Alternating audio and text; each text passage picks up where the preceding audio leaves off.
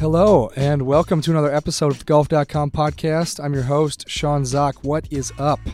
Today on the show, we've got a returning guest. He's a multiple-time British Open champion whose voice you'll hear a lot more from moving forward as he's getting his own Sirius XM PGA Tour radio show. He is Greg Norman. Greg, thanks for joining me. Good morning, Sean. How are you? Or good afternoon, wherever you are in this world. Yeah, it's morning for you. It's still morning for me here in New York, but you're in Colorado, right? Yeah, correct. I come out here to my ranch every summer, spend the entire summer out here, so it's a pretty special place to be, to tell you the truth. Yeah, I saw a photo you posted on Twitter, I think yesterday. It looks pretty gorgeous out there right now. Yeah, it certainly is.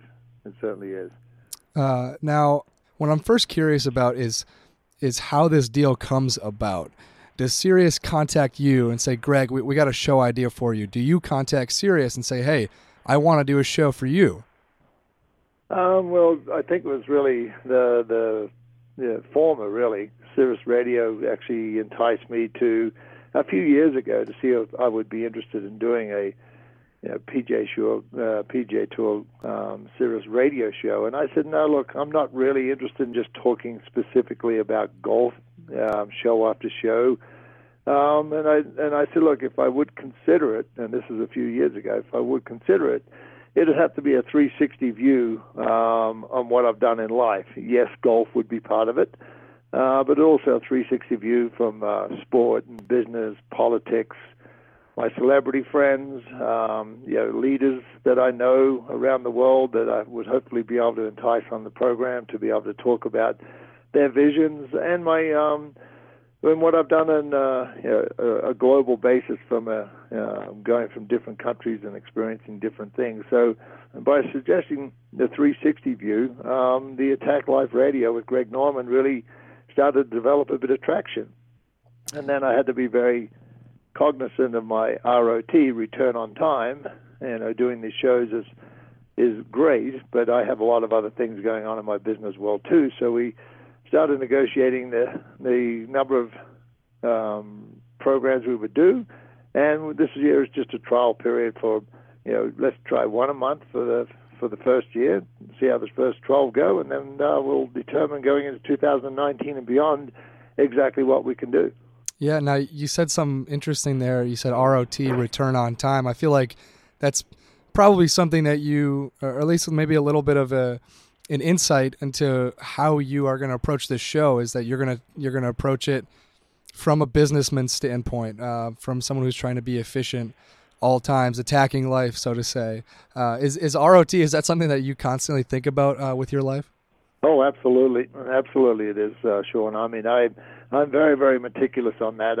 I've got a great team of people around me, but at the end of the day, I'm the widget. There's one Greg Norman, and anytime I do something in the business world, I have to be, because my name's on the door, I have to be front and center on it. So, I'd like to wean myself off of that over a period of time by building a team around me that actually is like-minded and completely understands my mindset about what I want to do with my brand and the legacy of the brand and where we want to position it, not just 10 years from now, but 200 years from now. So we spent a lot of time talking about it, positioning it, and one day that my ROT is going to be in a position where instead of being CEO, president of the company, I'll just be chairman of the company and let other people do all the day-to-day stuff that I have been used to doing since 1992, 93. Yeah, is that a tricky thing to do?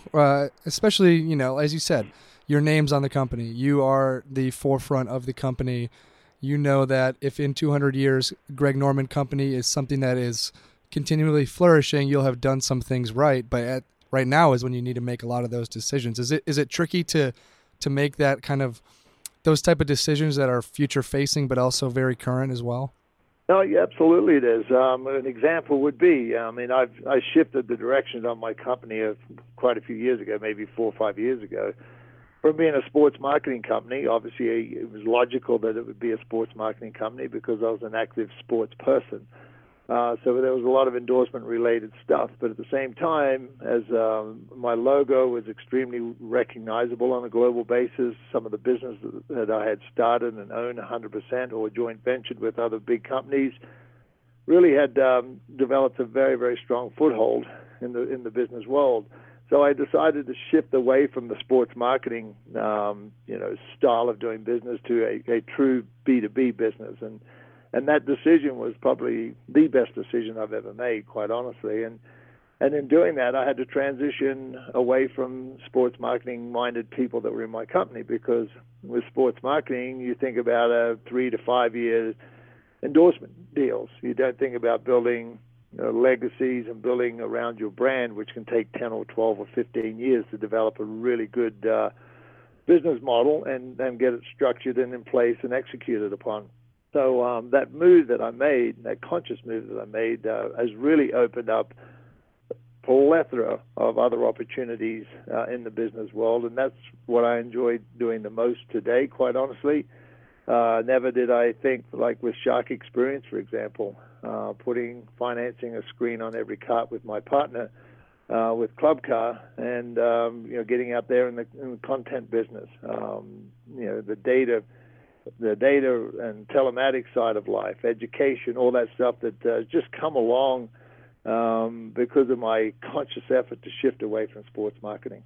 Yeah, now it's pretty clear from what you're saying, and the show will speak for itself, that this is not going to be typical as far as Sirius XM PGA Tour radio shows go. A lot of former players have made this jump. Ben Crenshaw, Mark Calcavecchia, Freddie Couples have all had their own radio shows, but this will be different. It's called Attack Life Radio with Greg Norman.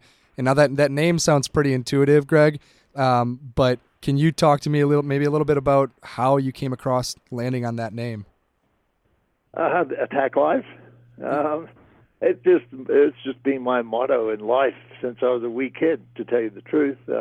Everything I did it with passion. Everything I did, I call it din and dip. Do it now and do it proper. I just kind of seize the moment. If I recognize an opportunity, I go after it. So the Attack Life motto has really been, around my life ever since I was a kid growing up on the Great Barrier Reef. So it was a perfect one because, like I said, Attack Life, it's a 360 view of my life, and so everything I've done in life, I've seized the moment. I've gone after it pretty hard, and some have been successful and some have been failures. And I think it's just as important to talk about the failures in business, because you learn about those, you understand what mistakes you made, and then you hopefully be able to implement corrections to those, where going forward you build better businesses from your mistakes of the past. No different than playing golf, right? Totally. If you're hitting a bad, there's a shot selection that you've been doing on a daily basis that haven't been 100% right, you go and work on that. You find your weakness and make it into a strength. Now, a lot of people were introduced specifically, or at least modernly, to your voice and analysis during the 2015 U.S. Open at Chambers Bay. I know that experience may not have been everything you wanted it to be. I imagine you learned a good amount from it, though. Are there aspects maybe from that experience, preparation and interviews and such, that you'll use for producing this show? Oh, sure, yeah. Preparation is everything. One thing about that show, and the difference between doing that and what I have here is, I have 100% of the availability of talking about what I want to talk about, instead of somebody yelling in your ear, don't say this, don't say that, do this or do that. So, in those situations, it's more of a controlled environment, where you want to challenge what you see, you really can't. So at the end of the day, when I sit down with somebody in the future, I'd like to be able to challenge their mindset of saying, what's the biggest mistake you ever made, and what did you do to correct it? No matter who you are, we all make mistakes. And, so I'm looking forward to that opportunity to being able to do that, no matter who I have on the show. But at the same time, Sean, I've been on the receiving end of interviews for 40-odd years of my life. So to me, the most comfortable way of conducting an interview and the most comfortable way that I react and I give in interviews is like a fireside chat. And if I get into that mode with somebody like you or anybody out there who wants to interview me, I can actually deliver and sit there and talk about a diversity of topics, if that's the case. And I want my guests on my program, Attack Life Radio, to feel that exactly that way. And I experienced that with Dustin Johnson and Brooks Koepka in my first show. two U.S. Open champs getting ready for the U.S. Open at Shinnecock. Great fitness guys, great friends, and we sat there and we just chatted about numerous different topics, and they were open, they were free, and they were engaging. And I had my son there as well, who is very, very good friends with both of them, plays a lot of golf with both of them. So it turned out to be a very intriguing and enjoyable first interview. So that's how I want every one of them to follow on from that first one. Yeah, that'll be debuting on Monday of next week. That's June 11th at 2 p.m. on Sirius XM. About that interview, that was, I imagine, one of your first in-studio experiences as a host. How'd that go? Did you enjoy it? Were there any slip-ups? No, actually, there wasn't any slip-ups. I actually thought it went fairly seamlessly, and I feel comfortable in that environment. Obviously, being on the receiving end of it, like I said, for 40-plus years of my life, I know what to expect and how to to dance around certain sensitive questions, and you have to respect the professionalism of somebody who's interviewing you, right? So they're doing their job to get as much information out of you as possible. It's how they do the interview is how you feel comfortable delivering on that. So that's what I did with Brooks and DJ, and it became a very easy, comfortable deal. And future guests, I mean, I've already spoken to people like Brett Baer from Fox News, just a really, really dear friend of mine who, his show in the evenings is just an incredible, fair and balanced show. And just to get him and put him on the other side of the table, instead of him doing the interviews, I'm interviewing him about geopolitical stuff, about what's going on and what he hears, and what do they leave on the floor and not take to a show that day. There's got to be so many powerful content that's left on the floor that they don't talk about. And what are they? Some people may be interested, and some people may not be. And then there's individuals like Shaq, for example. I'd love to have him on. I'd love to have Elle Macpherson, a supermodel out of Australia, one of my dear friends, and what she's done with her life from being a supermodel to going into the entrepreneurial world and business. Things like that I think people would like to hear about, and that I'm looking forward to engaging with. Totally. I think a lot of people are going to learn more about you from this than possibly even than they do from the guests. I think that everybody that I know in the golf world is aware. Greg Norman is much more than a golfer. He is a businessman first and foremost in many ways, and his businesses span the gamut. They really do. I think they're going to learn that it's not just owning businesses across industries, but it's also owning business knowledge, I guess, across industries and knowledge across numerous topics that have nothing to do with a little white golf ball. No, exactly, Sean. I'll give you an example. I just came back from my first trip to Israel, right? And that trip, forget what you read on the newspapers or hear on the news of a nighttime whether you're based here in the United States or anywhere. You get these tidbits of information that may be leaning left or maybe leaning right.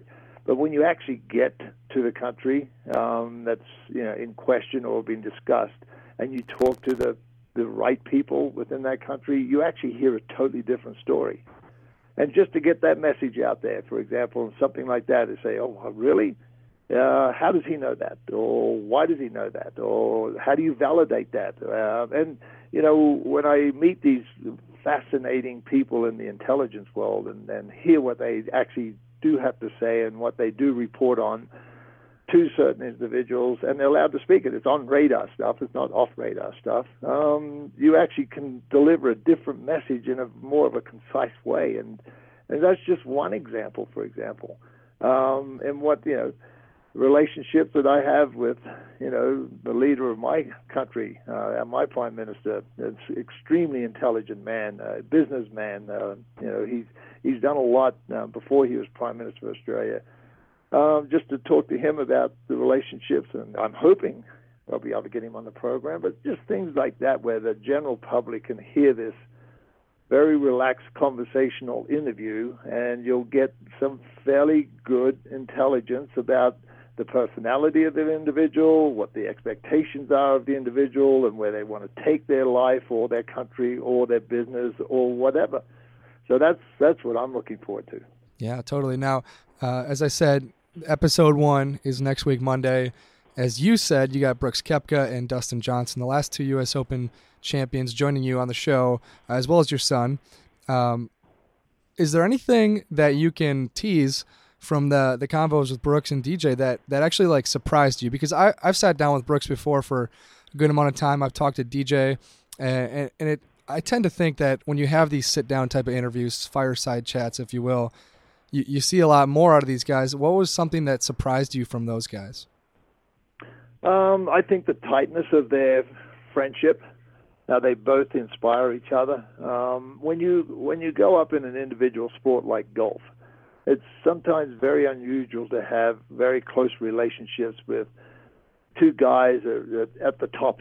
And DJ is number 1 in the world, and Brooks is, he's obviously coming off injuries now, so his ranking's not where it should be. But to see the inspiration those two give each other, whether it's in the gym or whether it's on the driving range or whether it's just friends going away to the Bahamas just to chill out with each other, I think that is just such a breath of fresh air to see that and hear that, because in the competitive world of golf, it's a dog-eat-dog world where it's mano a mano and that's it. And when you walk off the golf course, is that person you're beating their brains out, or you're beating their brains out? Are they your friends?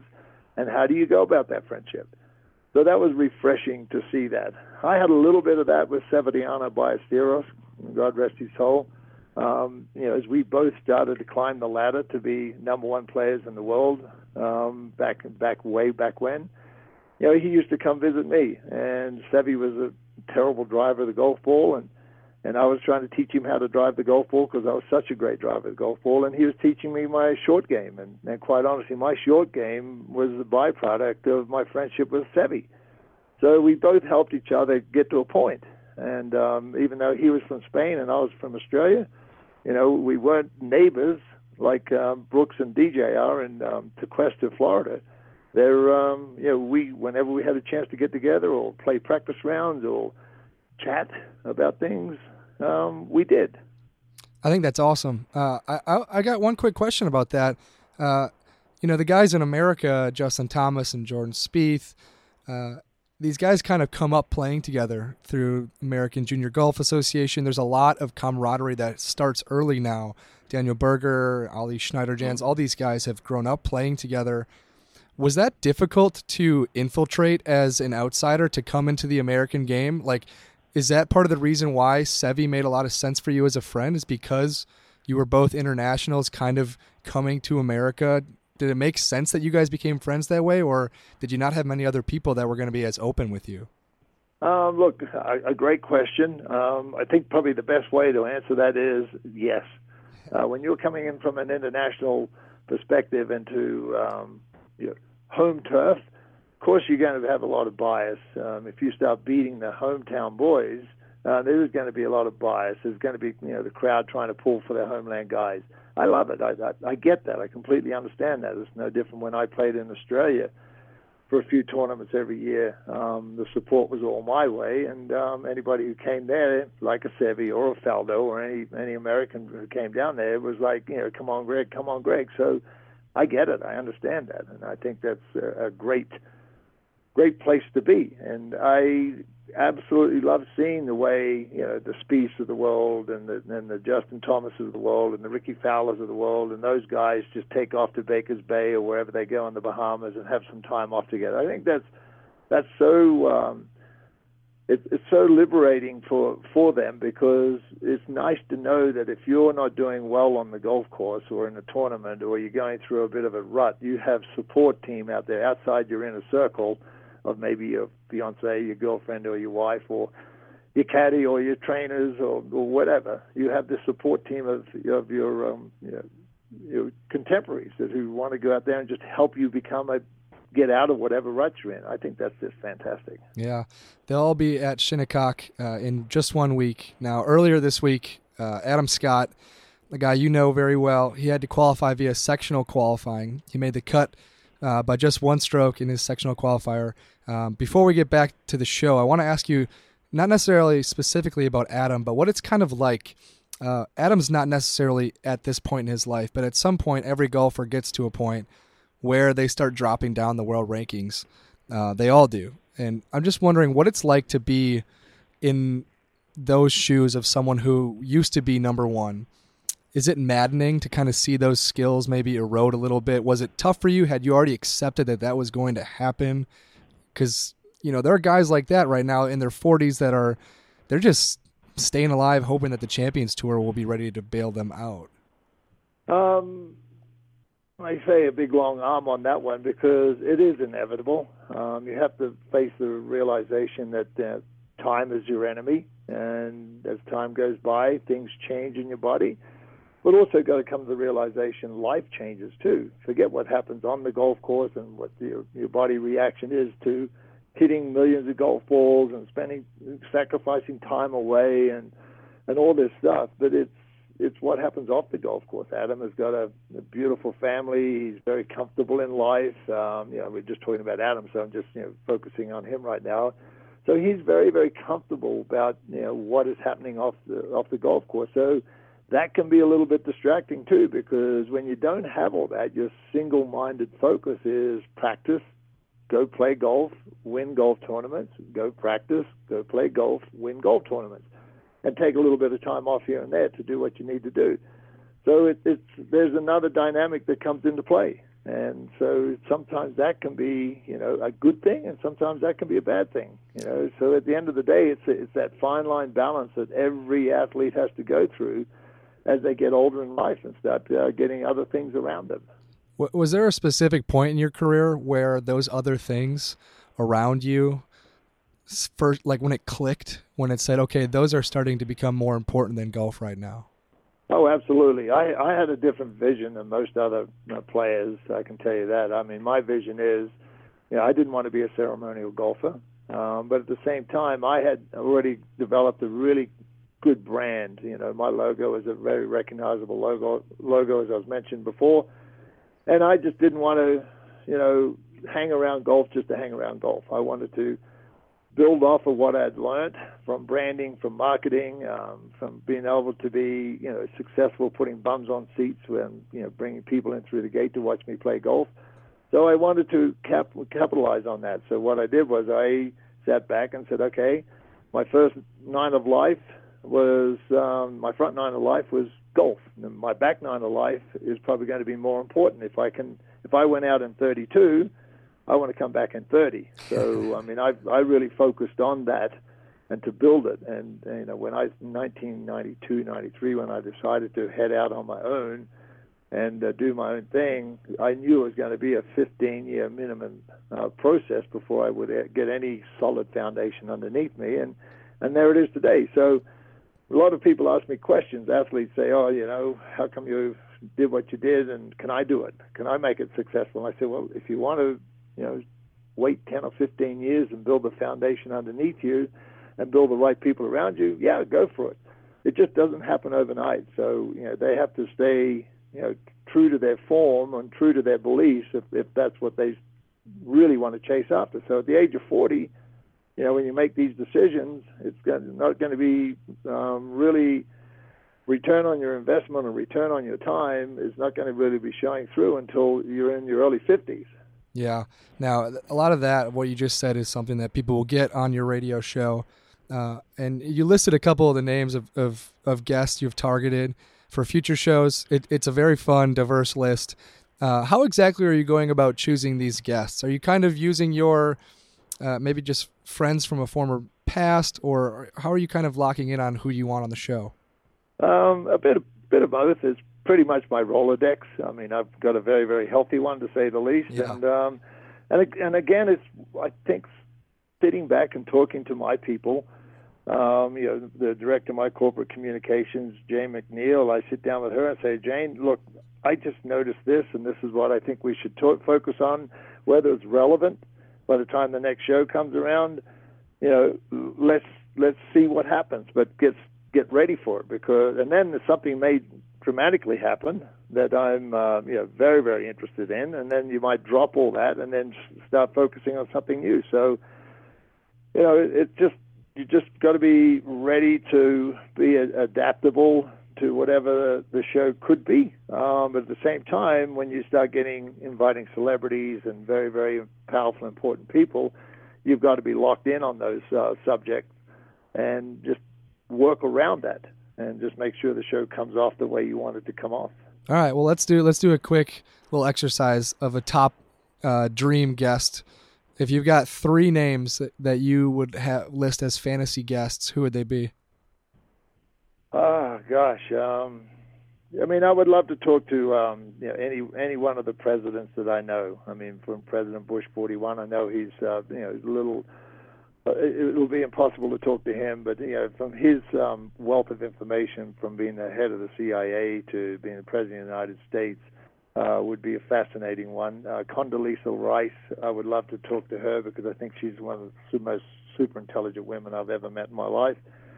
Then I can head off to CEOs of the world. I think Jack Welch, former head of GE, I think his insight into business from a street smart perspective is just second to none, and I've learned a lot from him. Roger Penske, another one who would come to my mind. So as more I open my mind up and keep going down different avenues, the more I get excited about it. And then obviously, successful celebrities. Jessica Alba, what she's done. I know her. I know she's done a very, very good job with her brand Honest. And just to be able to talk to her about what she's done. And when I spent time with her in China a year and a half, 2 years ago, we were discussing, our different businesses, and we were discussing Honest and stuff like that. And I would love to follow up with her on that. So there's just a complete diverse cross-section of individuals that I would love to be able to talk to. Yeah, that's a good list. Before I let you go, I got one other question I'm just fascinated by, is that when you think about the biggest names in golf legends, and that have branched out into making brands, you think about Jack Nicklaus, maybe Gary Player, obviously yourself. You guys definitely try as much as you can to branch out into other industries. I know that you are personally, maybe a goal of yours is kind of trying to be, I don't know, maybe get away from the whole golf experience and focus on just being a gigantic brand in general. I'm just amazed at how much you guys end up doing. You guys hustle. You have so many, irons in the fire everywhere, and you stay relevant between course design and appearances and businesses. Why do you think that is, that people that are super competitive as golfers get to a point where they want to continue doing so much? I mean, you're not, as you said, time is your enemy. Is that something that you think about constantly, is like how much time you have left and how many things you still have left to do? No, I don't think about how much time I have left. I think and I can only speak for myself in this situation.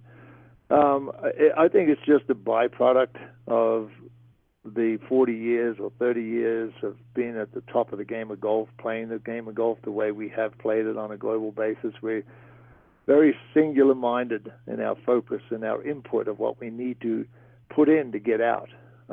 So it's no different when you walk away from the golf course. The same type of input needs to be put in, the commitment, the due diligence, the understanding, the building a white paper, then building a business model, then executing on that business model and following up on that business model and making sure that whatever, as you're looking out into the future, each year is just improving and improving on whatever that model you build around.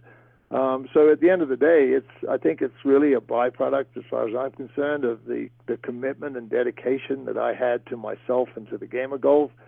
And that same commitment and dedication that I have that I did have to golf is there for my brand and there for my future.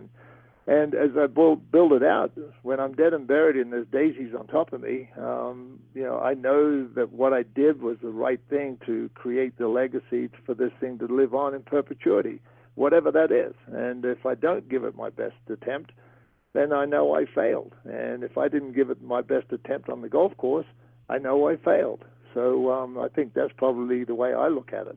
Definitely a healthy mindset that you can apply to just about anything. We can leave it at that for now. The show is Attack Life Radio with Greg Norman. It's debuting next Monday, June 11th at 2 p.m. Thank you, Greg. Yeah, thanks very much, buddy. I'm looking forward to it. Thank you for everything. That's it for this episode of the Golf.com podcast. Check out Greg's show. If that little discussion with him is any indication, he's going to be covering a lot more than just golf. It will be a golf show in many ways. He will talk to plenty of golfers. Obviously, his first two are Brooks Koepka and Dustin Johnson, but he's going to talk to a lot of other people as well and hit on a lot of other topics. That's it for now. If you like this conversation, let me know about it on Twitter at Sean_Zak. That's SEAN_ZAK. And please, please, please, please, please offer us your best rating on iTunes, Spotify, or wherever you're listening to this podcast. Until next time, I'm your host, Sean Zak.